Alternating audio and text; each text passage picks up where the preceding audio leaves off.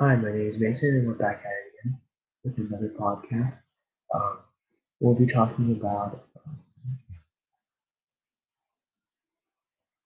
an American Sunrise, pages 1 through 20, I think. So, right off the bat in the prologue, you can tell that many people say it's a reminder of the terrible past.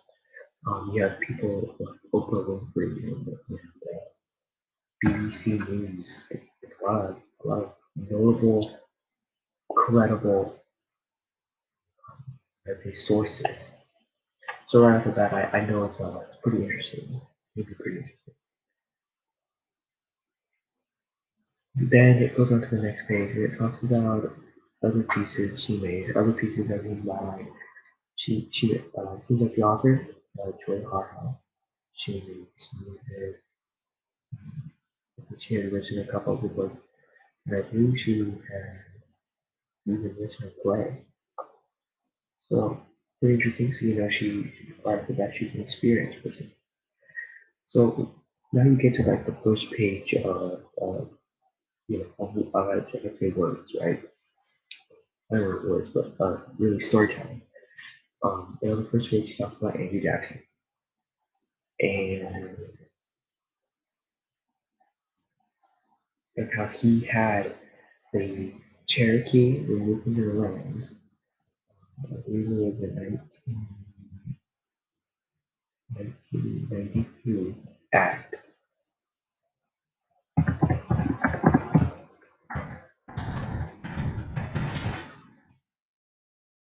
And it was on, he had the Cherokee people removed from their land in, in 1831. Sorry about that. So I was right at the 30 part. And in 1831, he had the Cherokee removed from the land so he can allow and bringing more space for white settlers and just, I guess, basically any non-native Native American settler. He had the Cherokee move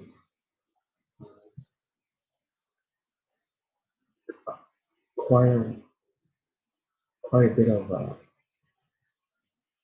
quite a bit of area they had to cover when they moved, and they were accompanied by the U.S. government. So the U.S. government and military came up there and decided to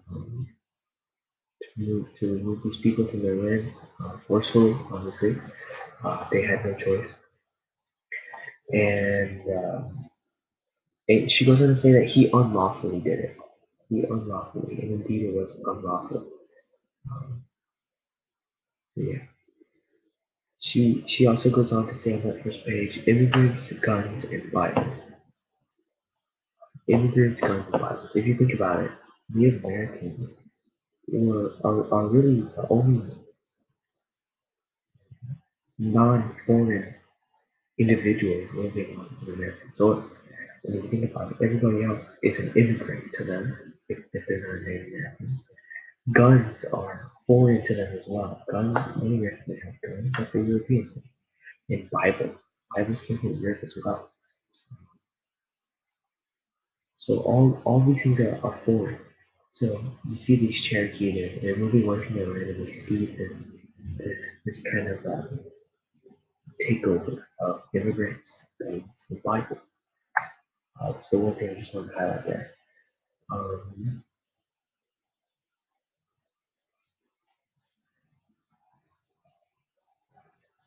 it happened on May 28th. Um,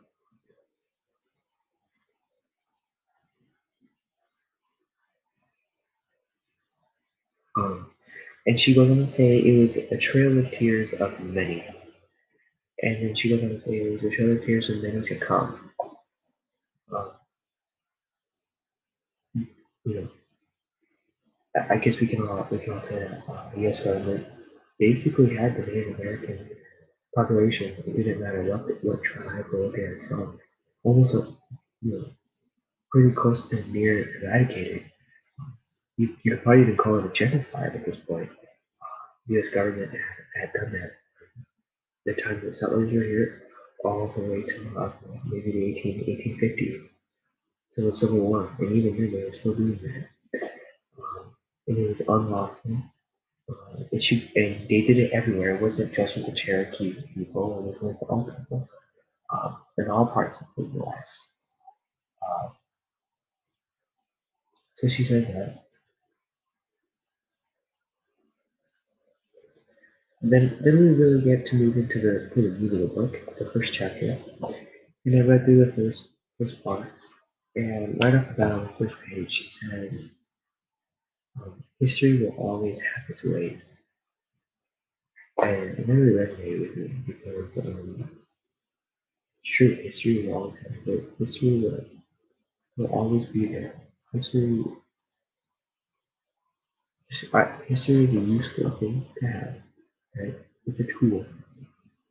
It's a tool to see what we've done in the past, and a tool to see what we can do in the future to, let's say, be better, to improve um, part of the world. She says history will always have its ways. And she said, and that really resonated because with history, it's kind of that underlying thing in the back of your head. It's kind of always there. And if you think about it, uh, history does sometimes repeat itself, and, and it would make sense for it to repeat itself. And I think what she's trying to say here is that it will always have its ways, and I think based off of no change, personally, no change, of course, this is not all its ways. But I think that people change, um, and this is pretty general. There's some change in there, but if people change, history that might not happen. Then she goes on to say, "Be who you are." And if you think about it, you think about what's happening at that time. These Czech people are getting removed from the land, and she's saying, "Be who you are." Some of the Czech, I mean, I don't know if I were you, but if it were me and I was given a chance to look back at history and say, would you rather be a Cherokee at that time, getting removed from your land troops and then by the U.S. government, or would you rather be the U.S. government, or let's say the settlers that were moving to the land? I'd be one of the settlers. Like I don't want to be unlawfully treated by the government. I don't want to have permanent harm. I have to suffer all that. I'd rather be the guy benefiting from on the other side benefiting from it. Um, However, she says, "Be who you are," and I can bet you right now that many Cherokees at the time were probably, I wouldn't say ashamed, but because these people were being removed from the land because they were Cherokee, they were thinking it would be better to be, let's say, a white settler or a non-native settler. And she goes on to say, "Be who you are." So I think that's a really big thing, especially at the time, and, and what that meant to others. And even now, um, then I go ahead and read through the next couple pages. She talks about her grandfather, um, and how her grandfather, just before they were removed from the land by the U.S. government, they unlawfully enforcement removal, her grandfather took he had a portrait of himself, and in the house that the grandfather had lived, uh, he was seeing these white settlers, again with their guns, their Bible, these immigrants with their guns and Bibles, moving into their homes. He he gave the portrait of himself to a family, and he said specifically to the youth of the family, the kid. He said, "Keep this in your house, for it is a reminder of me." And he left, and he went along on his way on a trail of tears, first words with him. And if you think about it, that has a deeper meaning.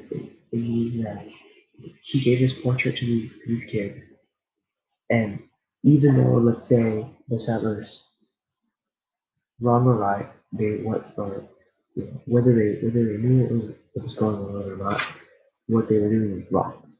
Okay, that's no doubt. they're moving into someone else's, I mean, like, would you move into someone else's house, and you kick them out? That's not fair. And what they're doing was wrong. But what her grandfather was trying to do was encourage the youth.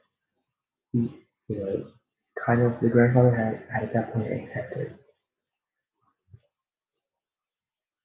that he was being taken away from his life, but he decided to, for the better, to go ahead and address the youth. The youth, I mean, the youth, me and my peers, my classmates, we're going to be the future. We're in the world in a couple of years here.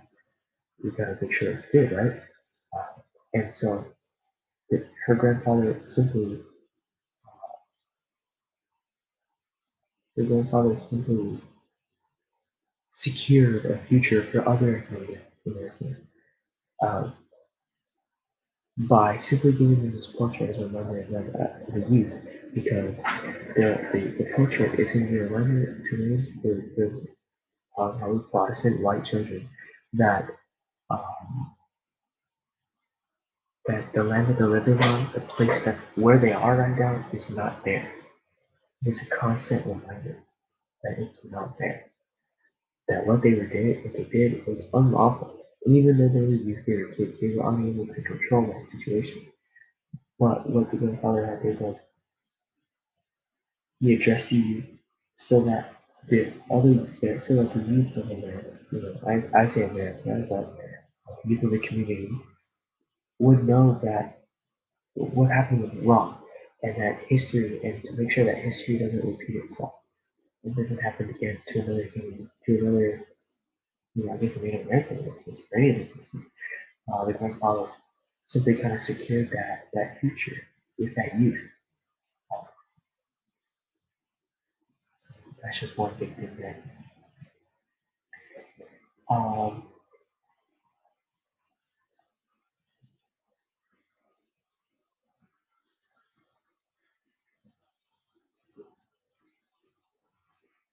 she goes on to say humans have never had a peaceful history. To say she goes on to say that humans have never had a peaceful history. And I say I totally agree. That totally makes sense. Humans have never had a peaceful history.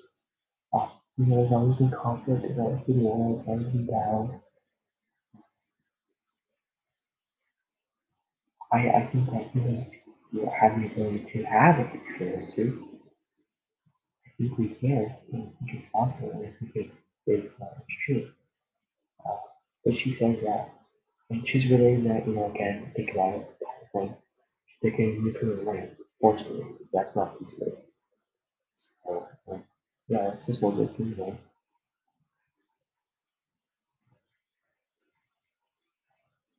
She goes on to say that it was wonderful to look back on the sense of something died in us, referring to the rest of the other individuals to that page as well. And she goes on to say that, and she says, and I really resonate because she looks back and that that part of land, that place you live, her home, that's a part of where you live. Not saying you live, but where you grew up, your memories, experiences, relations that you made in your home, in your community, are very valuable, and that is indeed a part of you.